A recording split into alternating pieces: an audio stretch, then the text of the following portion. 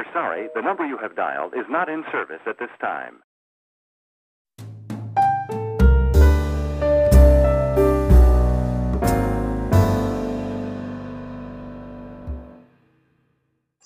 Arsenal is tied to the first leg 1-1.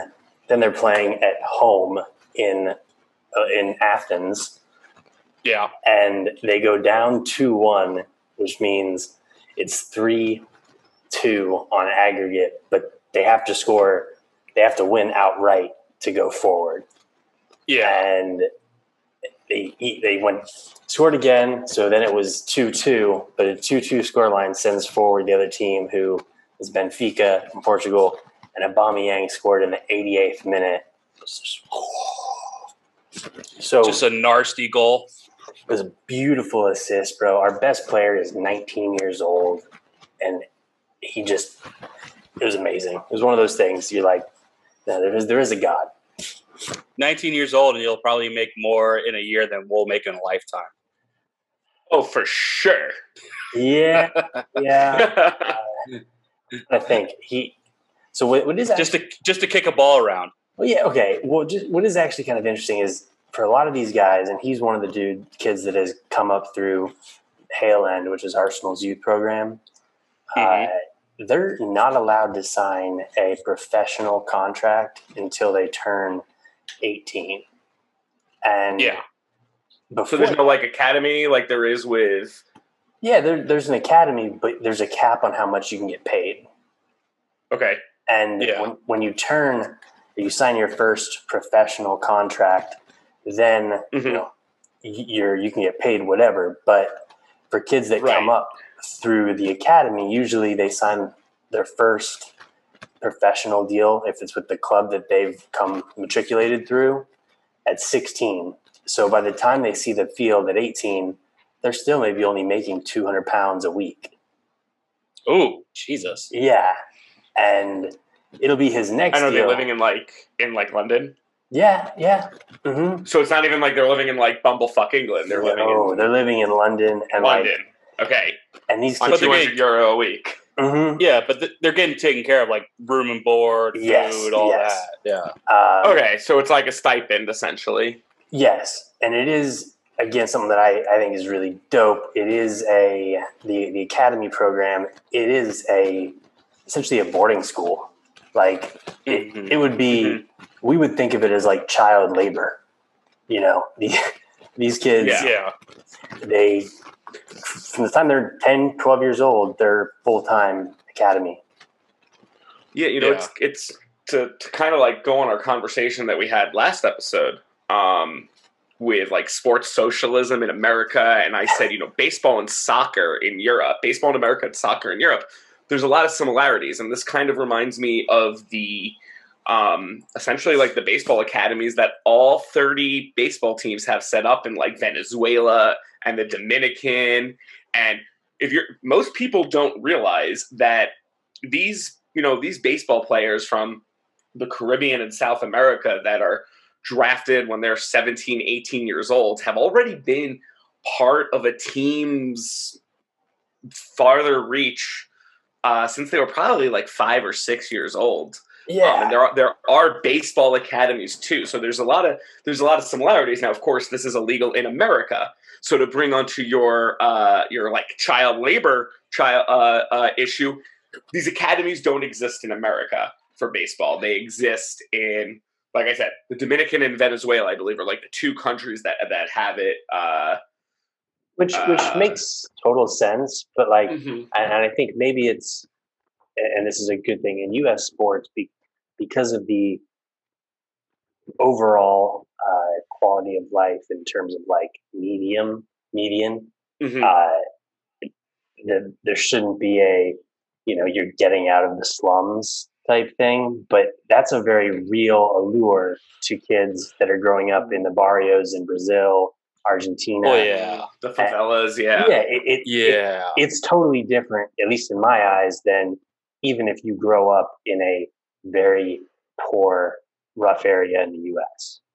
Well, yeah, sure. but people also don't know, even if you're a minor leaguer here in the States, you don't get paid shit either. You're making below Nothing. The poverty, the poverty line too.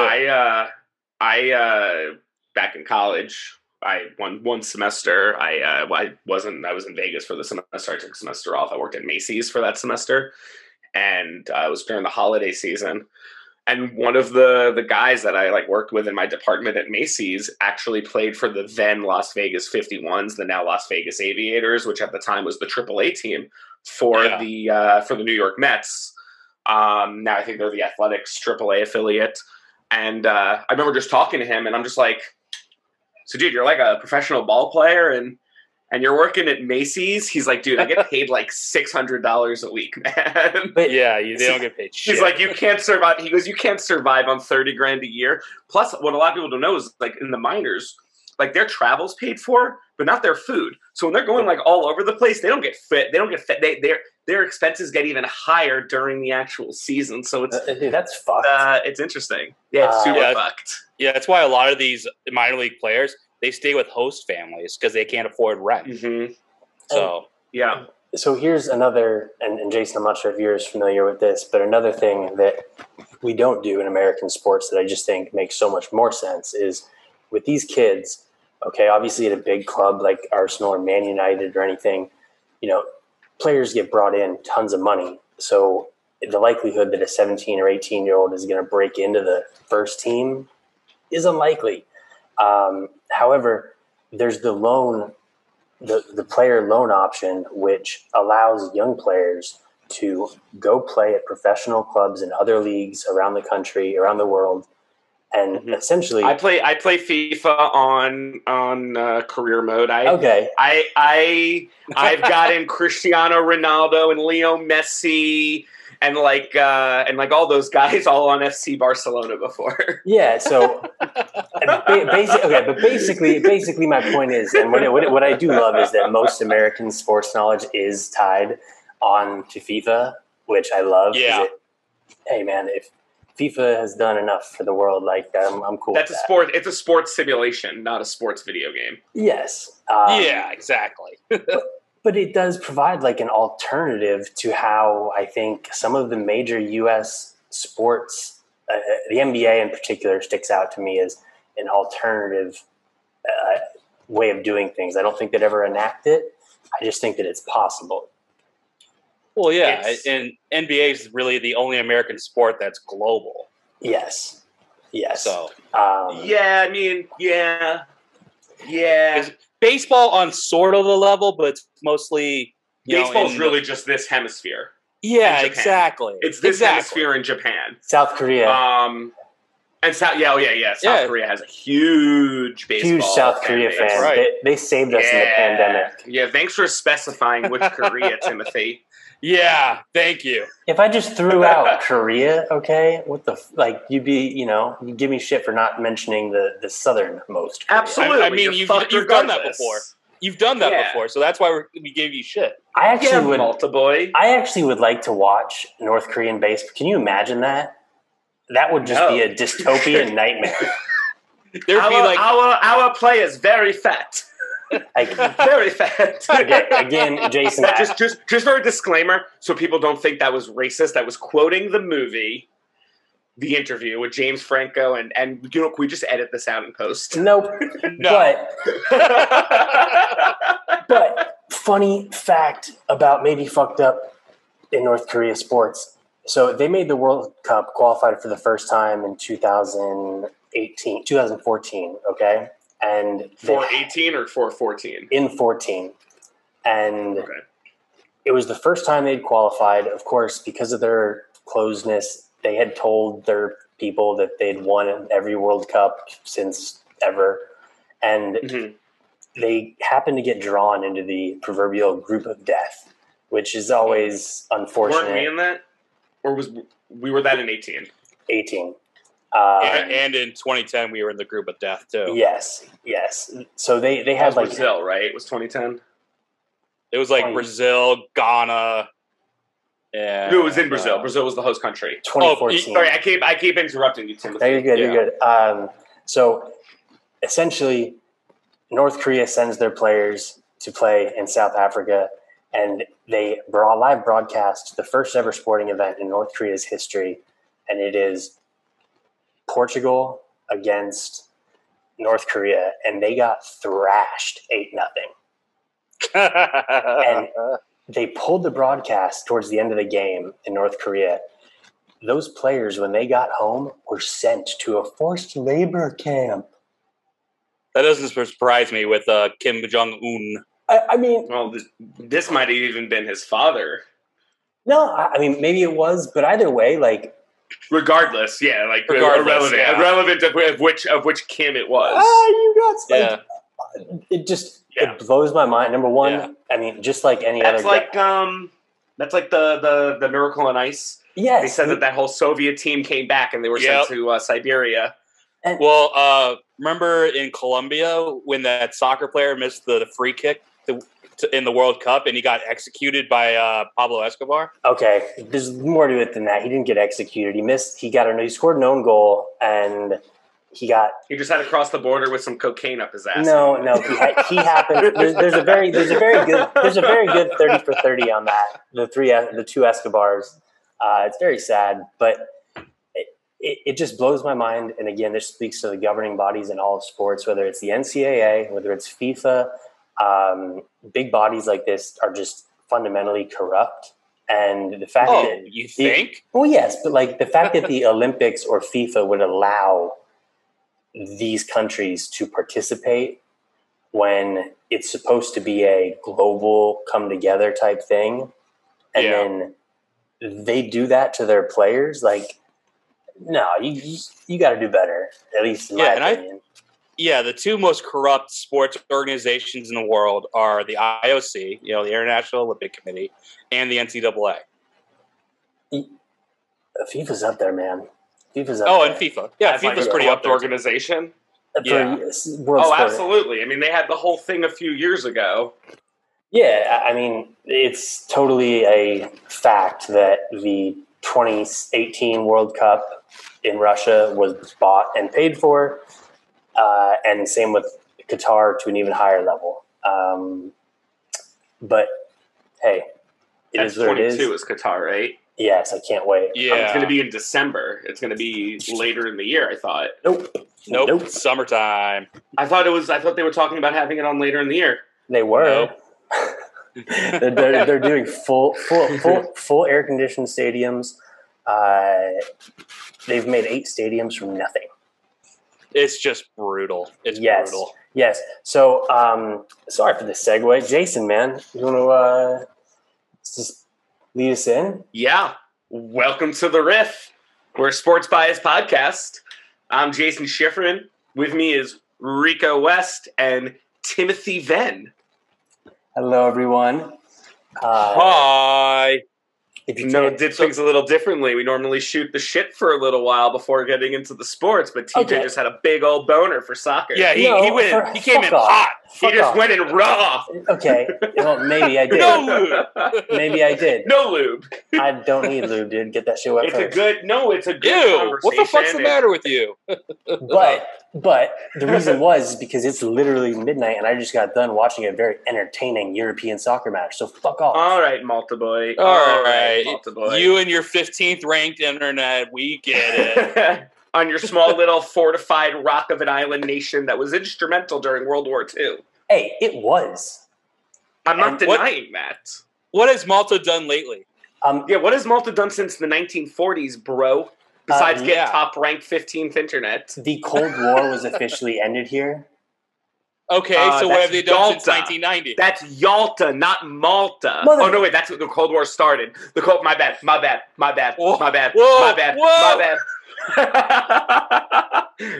It's Yalta's where it started. Malta's where it ended. My bad. Thank you. All right, but what have they done since I have a degree in poli-sci. What have they done in the last 30 years? The last 30 years, bro? A lot. Oh, yeah? Name 2. They joined the EU, and they became... I don't know, man. Whatever.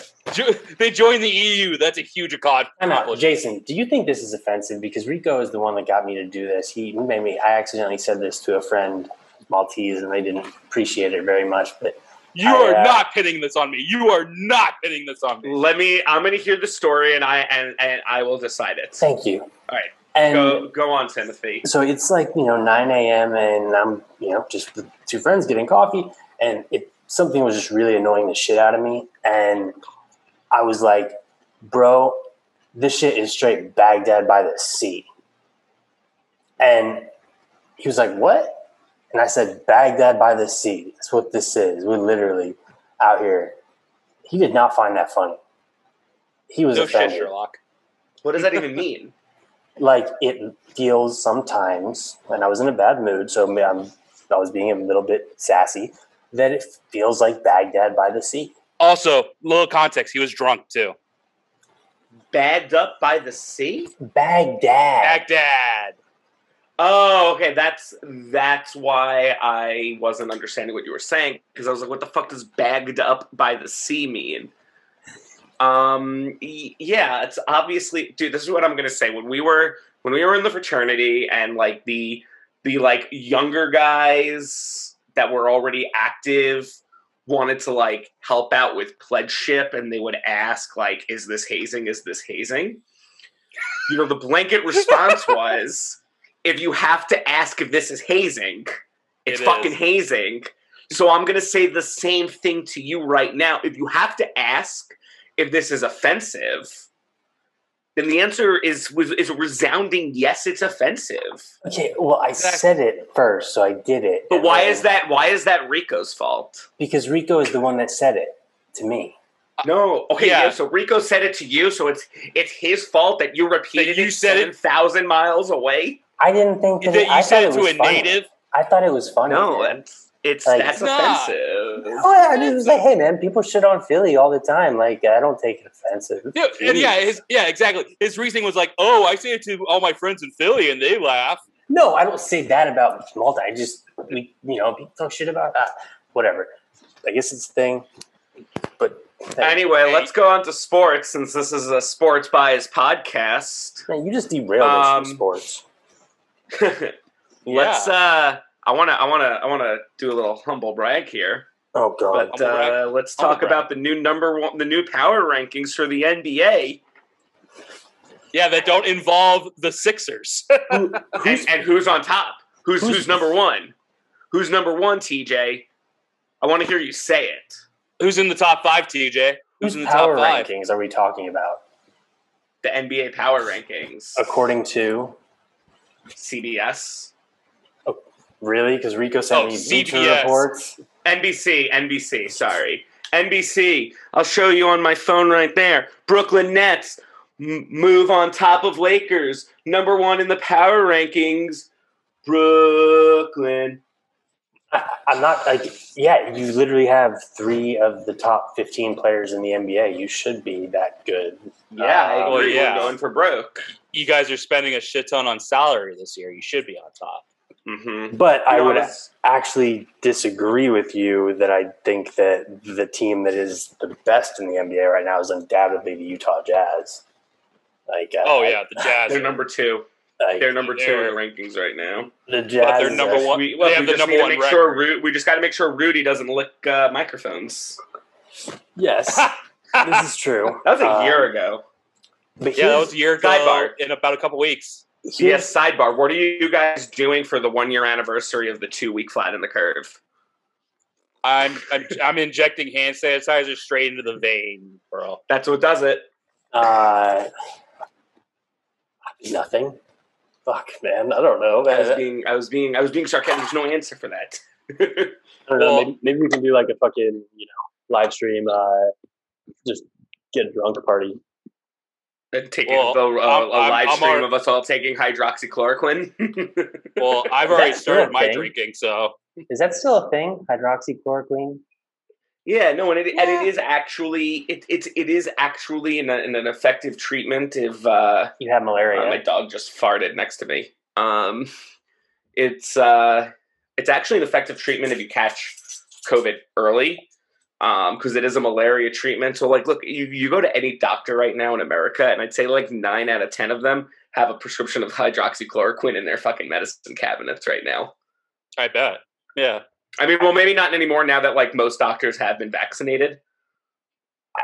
I just, again, I don't know the science, but like I just think about a year ago, all the ridiculous shit that so many people were saying about this fucking virus. And just for legal notice, we don't condone the use of hydrochloroquine without your doctor consultation, just for legal. Yes, and please don't drink fucking bleach. Or don't drink fish cleaner. Yeah, whatever it is, man. Just you can if you want to. I mean, you can. Do you? Jesus Christ! But I will say that in the last year, it's gone by so fast, and I saw something today that kind of brought it home for me, and it was, someone tweeted the last Eagles game with the full crowd, or with any crowd, was week 17 of the 1920 season, of the 1920 season. And I was there. It was the Eagles-Cowboys for the division. And it was an amazing game. Carson played great. We won the division. But just how crazy that was the last real game that I even could have been at for the Eagles. And I also happened to be at Carson's first ever game preseason, his week 1, his rookie year. And it's just, man, full circle. Like, well, I mean, cool. It's cool not story, just the bro. Eagles. Yeah, but it's not even just the Eagles. I mean, it's every NFL every team is like under like such a weird transition now. I mean, because during that game that you were at, the quarterback for the New England Patriots was Tom Brady. The quarterback for the New York Giants was Eli Manning. And Russell Wilson was Jameis locked Winston to stay in Seattle. Jameis Winston has 30-30 year. Yeah. And Russell Wilson leaving Seattle was not even a conversation. But it seems, and look, and that's why I wanted to bring this up. Now, I don't think, and I'm going to disclaim this now, and we are recording this on February 25th, 2021. I'm going to disclaim this now that I do not think that Russell Wilson is leaving the Seattle Seahawks. But the fact that this like little blurb pops up every like couple of weeks or so, that 3 weeks ago it was that they're shopping him around, then it was like they're just curious what they can get, and then today it's, by the way, these are the teams Russell Wilson wants to go to. It's interesting that this keeps like moving its way back to the top of the news list. And I want to leave this open to discussion with us right now, is where I doubt it happens, but is there a greater than none chance that Russell Wilson leaves the Seahawks? And where is this coming from? Like, is this coming from Russell's camp? Is this coming from the Seahawks? Like, what the fuck? Okay, so this is what I interpret it to be, and this is via Schefter and Graziano. But after essentially the Seahawks had entertained teams reaching out to them about trading for him, and I imagine that didn't sit well with him. Why would it? Exactly, yeah. I totally agree. And so his camp has not formally requested a trade, but has informed them, if you are where he wants to go. Yes, which again, I agree with you, Jason. The fact that we keep here, like, this hasn't gone away, leads me to believe there's more. Yeah. There's more smoke than there's fire where there's smoke. There could be something here. Yeah, and out of all the teams that Graziano and Schefter listed, only 2 make sense to me. Yes. And it's New Orleans and Dallas. Those are the only 2 that make sense. Yeah. I mean, look, I said in our group text between the 3 of us, Dallas, like, it makes sense, but it doesn't. But as an armchair general manager, I can make a very good case for a trade that's Russell for Dak and picks going back and forth in either direction. And it could be a very simple 2-team trade. And I disagree. Look, I'm just saying. I'm not saying it's going to happen. I'm just saying I can make the argument for it. No, for me, the reason I'm saying I disagree is not because you can't. Yes, I can make the argument too, but I don't think it's as simple as we're making it out to be, because people forget Dallas's biggest problem is the cap. Okay, they have so much money tied up in skill position players, and signing Dak to what deal he deserves is going to be a big chunk of that salary cap. Now, if they trade for Russell, I mean, they're going to get a reprieve off maybe a 1 year off the dead cap space that Seattle would have to eat, basically. But that doesn't solve their problem, because they're just getting. You don't think? No, they're getting another. I mean, Russ is the second highest paid quarterback. Is he? I mean, he might be. Yeah, he just got paid a few years ago. Yeah. He might be. What? Was he paid after Stafford? Because Stafford was the highest for a while. Was Russell's contract? Was Russell's contract before Matty? I want to say it's around. That's Aaron a really Rodgers. good question. So I just don't know if that solves Dallas's problems in terms of cap space. Like, if it would be totally on brand for Dallas, but again, if I'm armchair GMing, I don't know why I would. I mean, if I'm the Seahawks, why am I even entertaining this? Yes, something happened. Yeah. Something happened that the public is not aware of, that we will probably never be aware of unless a trade happens. But it could be as like silly. I mean, did you hear the reasons that Goff was traded? No. So allegedly, in a group text with Goff and like most of the offense, and I think McVay was in the group text as well. Mm-hmm. Goff made a comment like, "Sean better watch out. I'm gonna fuck his girl." I mean, she is a smoke show. Regardless of her hotness. Big if true. Big if true. No, look, you can Google it. Like, just Google, that would be like, Jared pretty Goff. ballsy. I That'd agree. Be pretty ballsy. I'm not saying it didn't happen. I'm saying I think McVay has been out on Goff since the Super Bowl.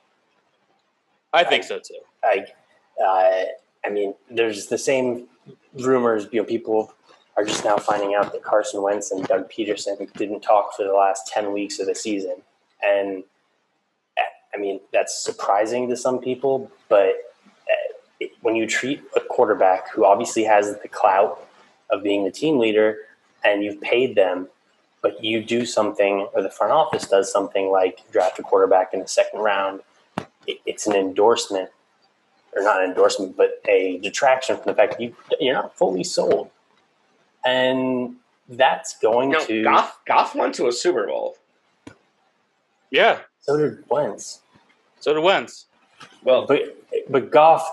Big Dick Nick. Yeah, I mean, okay, like Goff actually played his Super Bowl, like led his team. Look, guys, I'm not going to take that away from Wentz. And lost. I'm not gonna take away from Wentz, because I mean, Big Dick Nick inherited like a not an easy task, but an easier task. It wasn't like Big Dick Nick came in week 3 and then led them all the way to a. But Jared Goff led them through the playoffs. So people forget that. I mean, people always forget the losing team of the Super Bowl. 2 years ago, the Niners were in the Super Bowl, and this year they were has-beens. Yes, and that brings up the question. Like, there's also all the talk about, is Jimmy G gone in San Francisco? I've been seeing a lot of mock drafts where they draft a quarterback in the first round. Yeah, I honestly think this is, we talked about this last time about how the NFL has become a 12-month sport, and it's not just clickbait, but the teams in this league unlike now, NBA. Yes. NBA is clickbait. The offseason of the NBA is a soap opera. Oh, yeah, it is. 100%. But it's part of the attraction.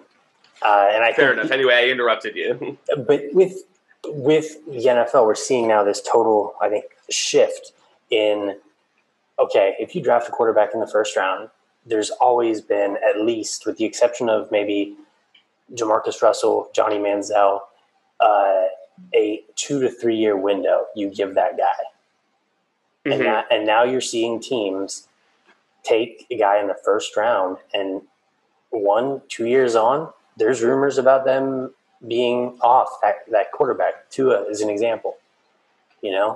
I don't understand. It's unfair. Yeah, it's really. I think it's ridiculous. You draft a quarterback, give the guy a fucking chance. I agree. Well, it's like all the talk with the Giants earlier, very early on. Even like former Giants were tweeting it that the Giants should make a move for Deshaun Watson. Like, yo, we have way too much invested in Daniel Jones right now to really be entertaining another quarterback. In a year or two, if we're still lackluster, which I don't think is really likely, I think Daniel Jones is going to be an elite quarterback. That's yet to be seen.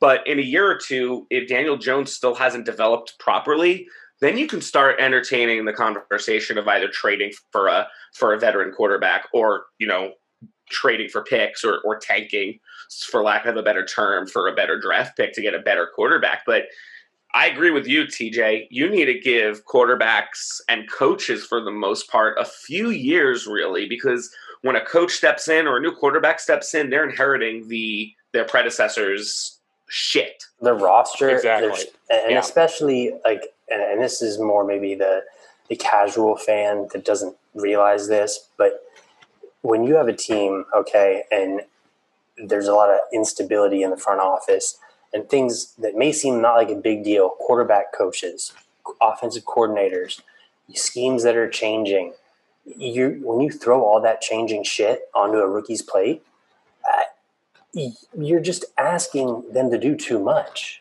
Well, yeah, it's like learning a new language. Exactly. It's like learning a new language. And, I think Baker's a perfect example. You saw the fluctuations with him his first 3 years. Yeah, first 3 or 4 years. Yeah, he was great as a rookie, and then second year sucked, and third year sucked. But then this year did pretty well. Yeah, and what was the difference? At least in my mind, they had a coach come in and a new offense that were just like, look, you don't have to win us the game.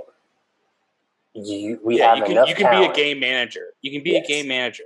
Yeah. And that brings up another point, is that I feel like because of the rise of this whole, do you guys remember the NFL quarterback club back in the late 90s?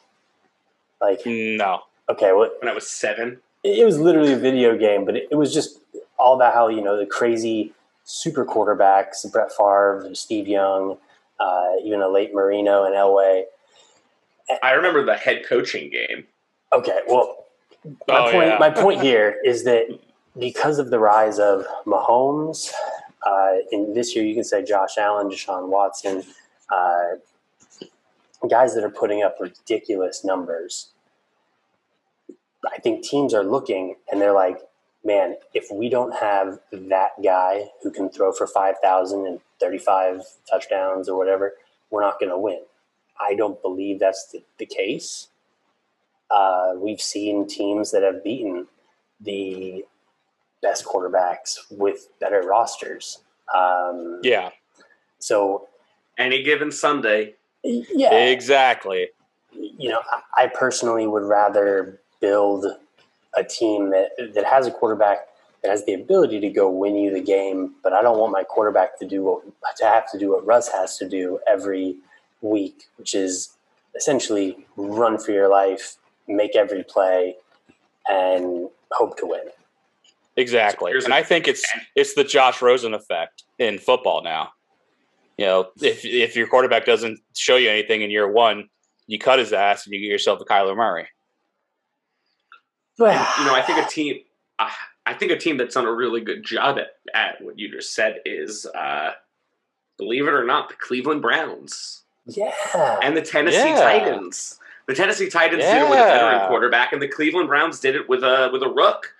And I think those are two teams that not even 5 years ago you would laugh if you said that they were contenders. We're forgetting about the Bills. Well, and the Bills too, yeah. The Bills too. Bills got instantly better with Josh Allen, and the Titans got instantly better with Ryan Tannehill. But both of those... the Browns were the team that was building the foundation. So when they finally got the quarterback in Baker Mayfield, they were able to... They won in the playoffs this year. They won one playoff game. And exactly. They won a playoff game. And it's amazing. That's with the Browns. I think it's worth pointing out that team was not constructed overnight. I mean, you have some high draft pick stars on that team. And yes, and players willing to take less money to go there and form the team. Yeah, I mean, when we're so spoiled by the Mahomes and the passing surplus we've had the last 5 years that teams don't think that running the ball is sexy, or there's that kind of bias. It's because the whole West Coast offense thing, that whole strategy that took off in like the mid 2010s. Yes, people are still like, I want to see my quarterback be a gunslinger. But the thing is football is an 11-man sport. I want my Texas Tech offense in the NFL. Personally, I would rather have the Cleveland, Tennessee offense that we're going to run the ball 35, 40 times a game and hit you on the screen. When you have a beast at running back like Tennessee has, he was Dark Henry. Yeah, it was 6'3" and 240 pounds. It's kind of easy to be like, oh yeah, we're going to feed this guy the ball. But it's not easy because look at how teams literally can stack the box. When they had Mariota, who wasn't able to stretch the field and get wide receivers the ball, they were not an offensive, really scary unit. Being able to get A.J. Brown and the other wide receiver, Corey Davis, and those two guys especially, being able to hit them deep, that's what's made the offense churn there, in my opinion. And Miami is just a developmental city for both the NFL and for the MLB. I mean, I make the joke that the Miami Marlins, I almost said Florida Marlins, the Miami Marlins are the New York Yankees developmental team. But seriously, both the Marlins and the Finns they kind of just like develop players that they reach the peak in how much they can develop them, get rid of them, and they kick ass elsewhere. Well, yeah, Jarvis Landry, he was a Dolphin, and now look what he's doing in Cleveland. And he's better without Odell. Yeah, Minka Fitzpatrick is another one. Yeah. Yes, but I think it all again comes down to what's your strategy, and this is where I think a GM has such an important role in having a relationship with the coach. What is our strategy of the personnel we're going to build? Are we going to be a running-centric, quarterback-centric? How can we make this work? Whatever your plan is. I agree. I think they should really be the same person. Quarterback, the coach and the GM? I think the coach and the GM should be the same person, and the GM should be a hybrid between a president of base. I think coach should be a hybrid of coach and general manager, and I think that GM should be a hybrid of GM and president of football operations. And I think that should be a requirement for all the teams, because you need a GM to communicate with their head coach and vice versa, because the head coach is going to be like, here's a great example. Philadelphia Eagles head coach at the time, Andy Reid, wanted Alex Smith. No one listened to him. Mm-hmm. He ended up getting fired by the Eagles. He goes to the Chiefs. He gets his man. And he rides them to the playoffs. And he rides them to the playoffs, and they had great success. It was correct me if I'm wrong, I think it was an Alex Smith injury that led to the rise of Mahomes. Yes, but Mahomes It was an Alex Smith trade to the football team that led to that. Yeah. Right. Because they had Mahomes. Exactly. But Reid had his man, and imagine how different the NFL would have been if I always make the joke that Alex Smith going to the 49ers is the flashpoint in the NFL. And I usually talk about it with Aaron Rodgers and Colin Kaepernick, but what if Alex Smith did go to the Eagles? So here's why I push back on that, just because, okay, Andy developed the prototype for the Kansas City offense in Philadelphia with Mike Vick, Deshaun Jackson, Jeremy Maclin, Brent Selleck, LaShawn McCoy. And when Andy left, it was time, okay? I feel like with the exception of Belichick, and even you can make that argument now, maybe the time has come, your message gets stale after a while. And Andy had gone through a lot of personal family stuff in Philadelphia with his, some of his children passing away. And he really needed a new scenery. And it wouldn't have made sense. I don't think he would have had the success. I want to say that, we would have ended up with Mahomes and all that. But Andy really had carte blanche in building that roster. And, I mean, yes, we didn't get Alex Smith, but we also weren't in a position to get him. Oh, yeah, exactly. But, I mean, look, there could have been day of draft trades there. If Andy Reid, I don't know who was the GM at the time for you guys, for the Eagles, whoever it was, if whoever the GM was like, all right, my coach wants Alex Smith, I'm going to go balls to the wall and I'm going to get Alex Smith, you could have gotten Alex Smith. It was essentially Howie Roseman, but Andy was he had final say on the roster, essentially. Yes. Mm-hmm. Now, I think it's imprudent to give that type of power to all coaches. Head coach. Yeah. Just because a lot of, especially with these young coaches, man, they're just trying to figure out who they are. Exactly. They're trying to establish, their legacy, essentially. Yeah. Now, if you look at NBA GMs, I think that's a different scenario because I feel like NBA GMs have much more instrumental in building those teams. Oh, 100%. Especially when NBA GMs, a lot of them are either former players or you see more NBA players go into front office positions than you do in the other sports. Because really the only example, the only example I can think of outside of the NBA, is John Elway.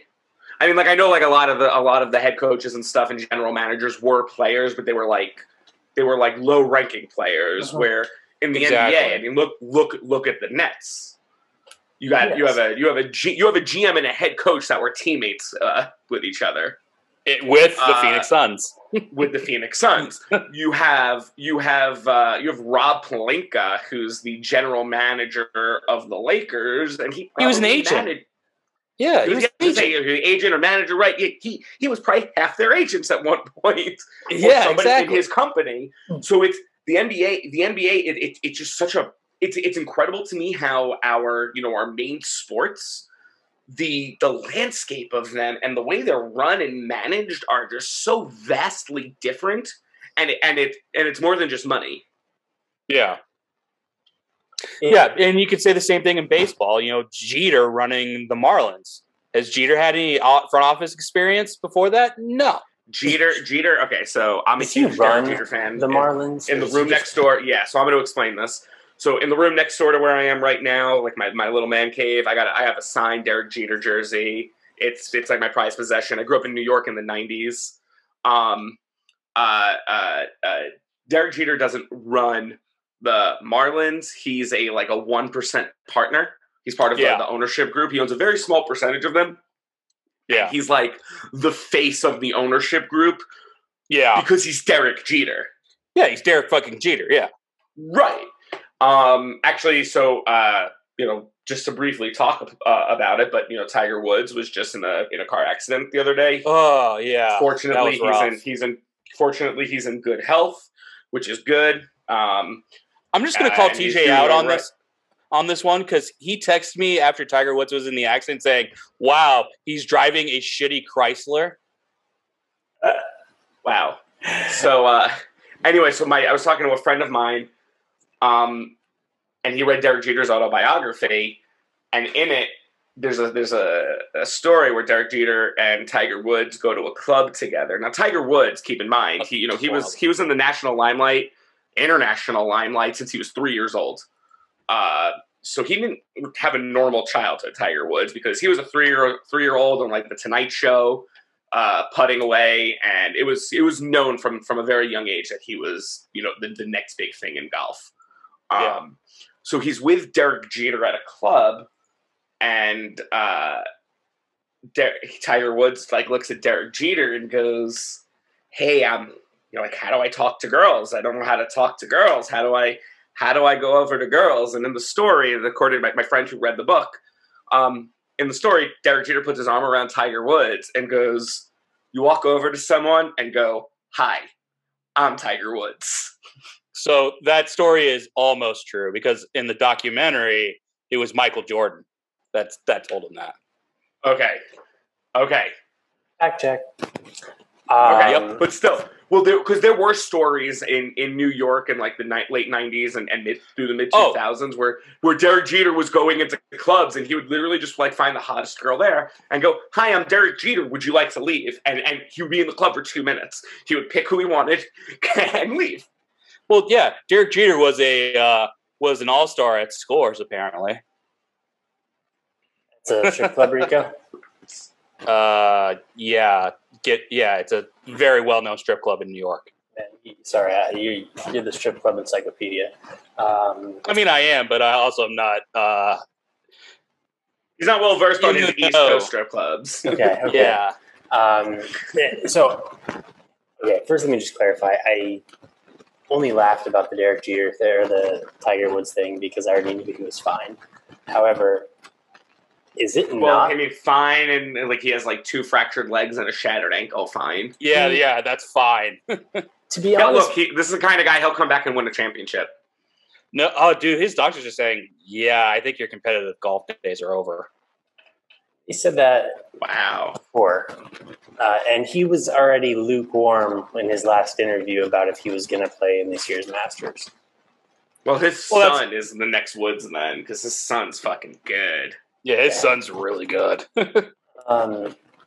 But again, so just on Derek Jeter, I always feel like with an athlete, and they're very rare, if you have the maturity to be able to go out and compose yourself and be a socialite in the limelight and do these things, be at the clubs with the girls, and show up on game day every day and be a professional, then that is, you're good.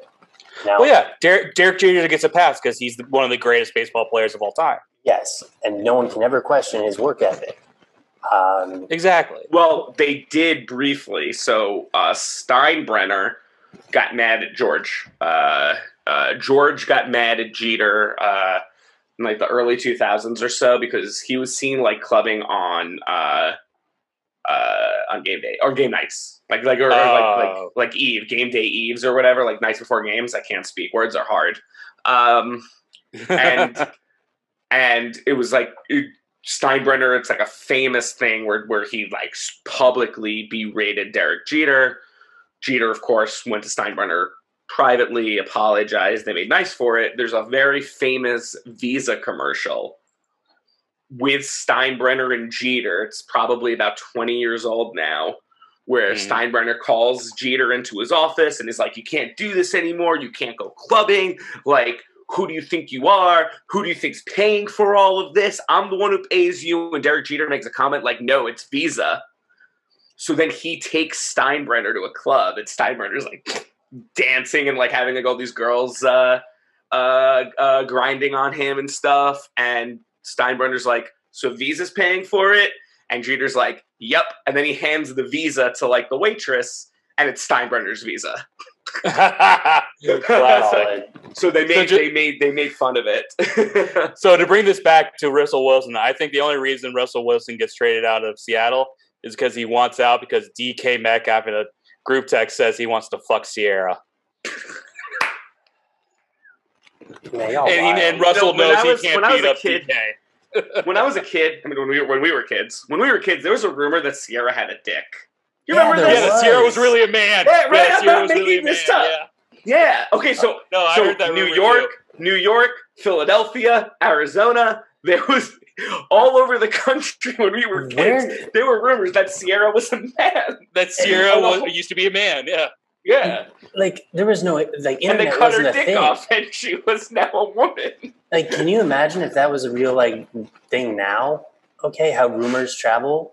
Like, how the fuck did we like get that? Yeah, without social media, like sending snail mail. Like we all knew. No, AOL forums, man. Bro. AOL forums. Oh my god. Okay, so now that we're on this, so yeah, we're totally derailing here. No, but that's we're fine. Off the rails. My favorite random story about fucking random people on teams. Oh, I know what you're gonna say. Marilyn Manson. No, I was gonna. You know what I'm talking about? Marilyn Manson with the rib, so he could suck his own dick. Yes, that one. That one was good. Yeah. But I was gonna say, of all the ridiculous sports rumors that I just hope is true because it's too fucking hilarious to not be, is the LeBron James Delonte West is why he left. No, LeBron that's true. South, but that's true. Delonte West did fuck LeBron's mom. That's not a rumor. Okay. Yeah. LeBron went south and his mom went west. Yes, again, I want to believe it, but it's true. Like, how did that start? Who knows? It was. I think it was like a picture of like LeBron's mom looking thirsty for Delonte at a game, and that's kind of how it started. You know, but Delonte's not doing too well now. He's in rehab because of Cuban. Because of Mark. Yes. I mean, look, Mark Cuban's the GOAT. Yes. GOAT human being. Yeah. I love Shark Tank. I will say such a great show. Amazing. I watch it. I was just watching it earlier today.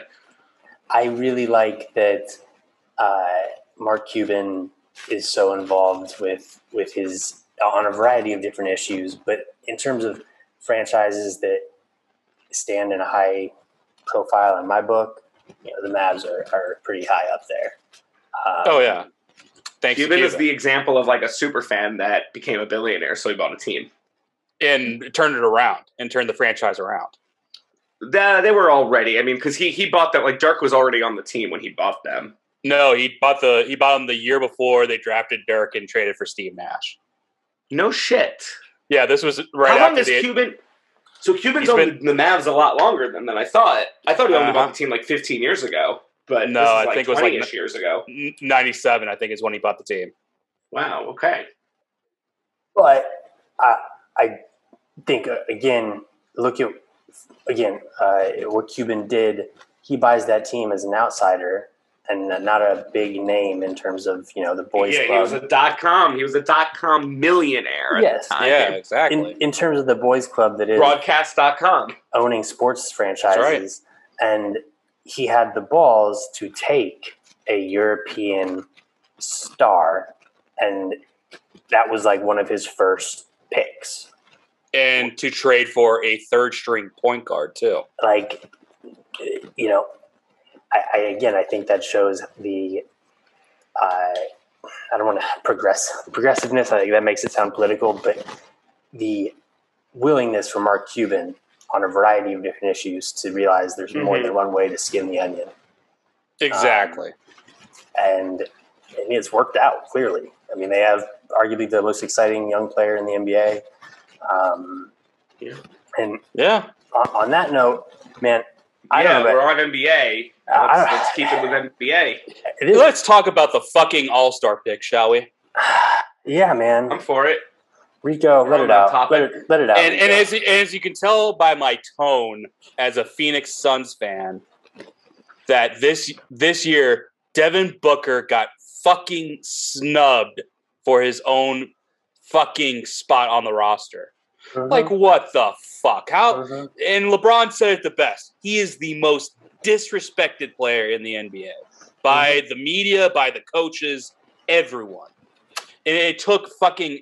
Thankfully, Anthony Davis was injured, and Adam Silver was like, "Yeah, Book, that's your spot."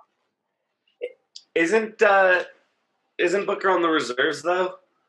Yeah. Or do you think he should be a starter? He should be a starter. No. So he should have gotten his own spot because he didn't even get a spot as a reserve. He's an injury replacement. It's a caveat. Like, it's not essentially you're getting on the team because someone's injured. Yeah. And he should have made the reserves anyways.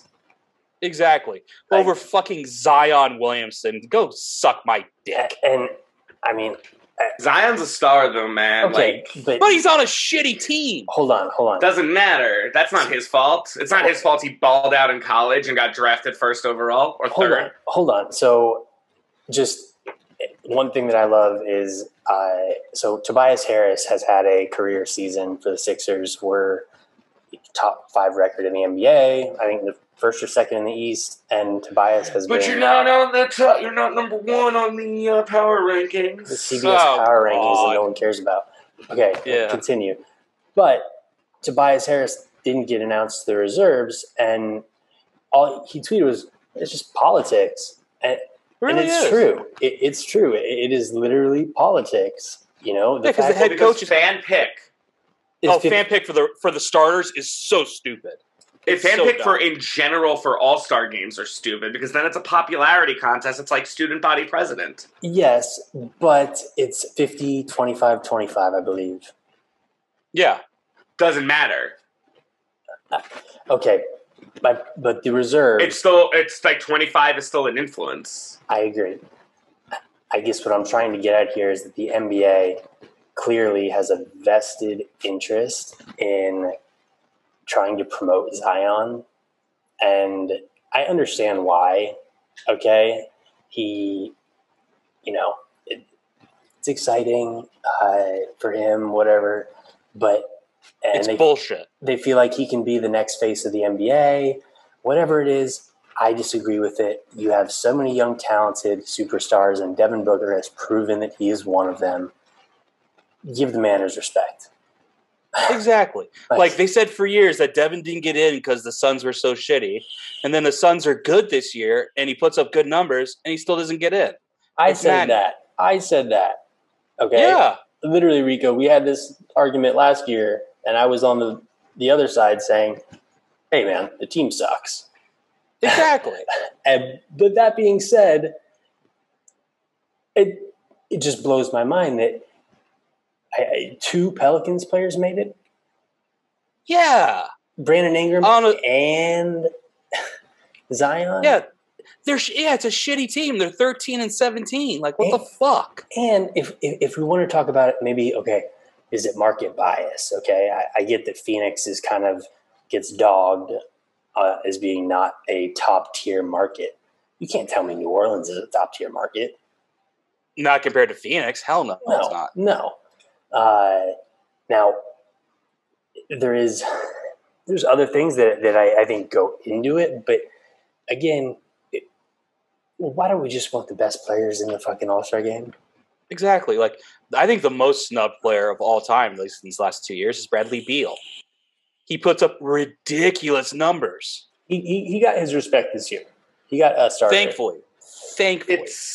I mean, look, it's the same as with, and we discussed this a few weeks ago, with, like, the Baseball Hall of Fame. Oh, yeah. No, the Baseball Hall of Fame is bullshit. Yeah, it's bullshit politics. Yeah. That the Baseball Writers of America have carte blanche to see who gets into the Baseball Hall of Fame with a 75% vote. It's stupid. And I think although I firmly believe in a democracy, if we're talking about, like, anything like politics, okay, yes, you have the right to keep your vote to yourself. It shouldn't be known. But in sports, if you are a sports writer, if you are a coach, etc., I think that has to be shared. Like, I want to know. That has to be public knowledge. I want to know who did what, who said what. Like, come ready to defend your picks. Like, exactly. I agree. Your stance. And I think, going back to the Devin Booker situation, Reggie Miller tweeted something that was, I think, so awesome, was that Devin should use this as motivation to just wreck the NBA. And he said if Chris Paul was truly a really good teammate, he would put it in Book's ear every single game that this coach did not vote for him to be in the All-Star game, and basically just wreck the NBA off anger. Yeah, I agree. I mean, although here's another example. I didn't agree with this. However, I mean, I remember when Ben Simmons won Rookie of the Year, and Donovan Mitchell was so there was drama for the first time ever about Ben Simmons shouldn't have been eligible because it was technically his second year, although he didn't play his rookie year. And there's a rule about that. Yeah, so he won it within the rules. Yes, Blake Griffin won the same thing. Exactly. Donovan Mitchell, he really used that as motivation. And to become the best guard, in the Western Conference. Yeah, I mean, he is deadly. They don't call him Spider for nothing. Yes, I honestly, I don't remember a time when the NBA has been so exciting. And just to look at it, Utah is the best team in the NBA because they are just fucking deadly at every position. Yeah, I mean, they have so many talented players, but also they have marquee players in Gobert and Mitchell.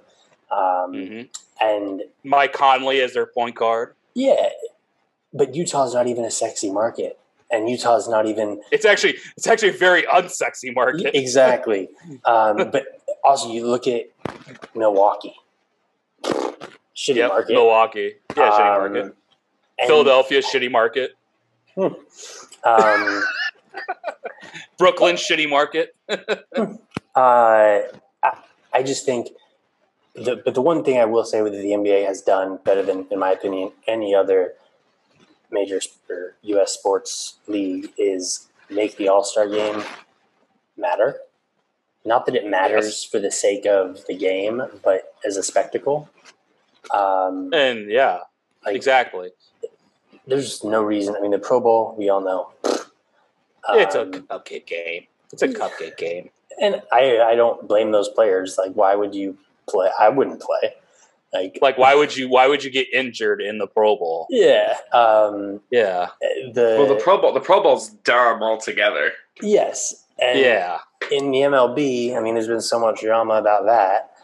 I mean, at least in the MLB, the winner of the game, it gets home field advantage in the World Series. What? Not anymore. Not for Since 2 years. Yeah, 2 years ago.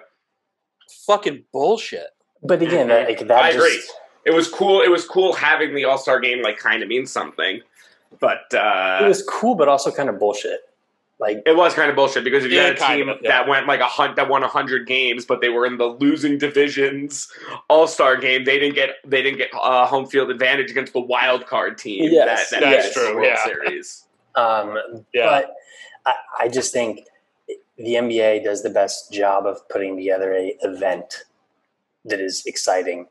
All-Star Saturday night, man, with all those skills competitions. Yeah, and I know there was some pushback on guys not being happy about them doing it with COVID, and I feel that. Oh God! Here's why I get that is that these guys are being asked to essentially play a truncated season with less time off, following all these protocols, and then they want to bring everyone together for this big event that has the potential, God forbid, someone gets sick. I mean, you're going to see just near about every game postponed for at least a few weeks. Spare me your tears as you wipe with your $100 bills, NBA players. Not tears. It's just, I just think that, again, it's one of those money talks things, and I don't think the player stance is I don't want to play because I'm scared. It's more of, man, you guys have given us the riot act about following these rules, but the only reason we're playing this game is for money. You guys to make money because it's a big TV thing. Well, and they also get to smoke weed now for the first time ever. Okay, yeah, but they don't get to smoke weed. They're just not going to be tested for weed. They get to smoke weed. Yeah, they get to smoke weed. You're not wrong. You're not wrong. Which does again bring me to something random. What is the NFL going to do next season when 14 states now are legal? 14 or 15, yeah. And I mean, that policy has got to go. Oh, altogether, yeah. Altogether, it's got to go. I mean, for all look, you have New Jersey. You have New Jersey where it's legal, so that's 2 teams. You have Nevada. You have Washington. You have Colorado. You have Arizona. You have Arizona. California, which is 4 teams, 3 teams, whatever. We just listed like 12 teams that and that's without looking online and cross-referencing. But that's 12 out of the 30 teams just off the top of our heads that have it legal. And you just, again, I've always felt this way about weed in the NFL. Like, okay, a performance-enhancing drug is a performance-enhancing drug. We all know the difference. If you're doing narcotics, okay, we all know the difference. If you're smoking weed, like, you're not gaining a fucking advantage. No, you're actually helping recover. Yes, and countless players that have talked to the fact, look, man, these teams just shovel you painkillers, which, okay, yeah, that's and cortisone shots and all that good shit, and all the incentives for them to just play through injuries, but then they don't want to take on the back end of taking care of players when they get out the league and supporting them recovering from things like Flash Gordon. Flash Seriously. Gordon. No, yeah, it is a perfect. No, but seriously, like Josh Gordon has been keeps getting blackballed by the NFL because he likes to get high. And before Flash Gordon, it was Ricky Williams. Well, Ricky Williams quit the league so he can go to Africa and get high. Or was that Dave Chappelle? That was Dave Chappelle. Ricky Williams only quit for 2 years. There's been multiple. Also, there's a great one player that I think everyone forgets about is a guy by the name of Justin Blackmon. Okay, he's an amazing receiver for the Jags, and he went from leading the league in touchdowns and receiving yards to being out the league, never played again.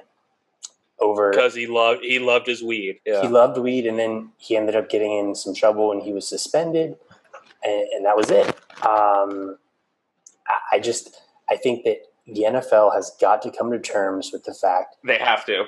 The times changed, and I don't understand how you could possibly move forward next season with the current policy in place. I agree. Well, I'll say this.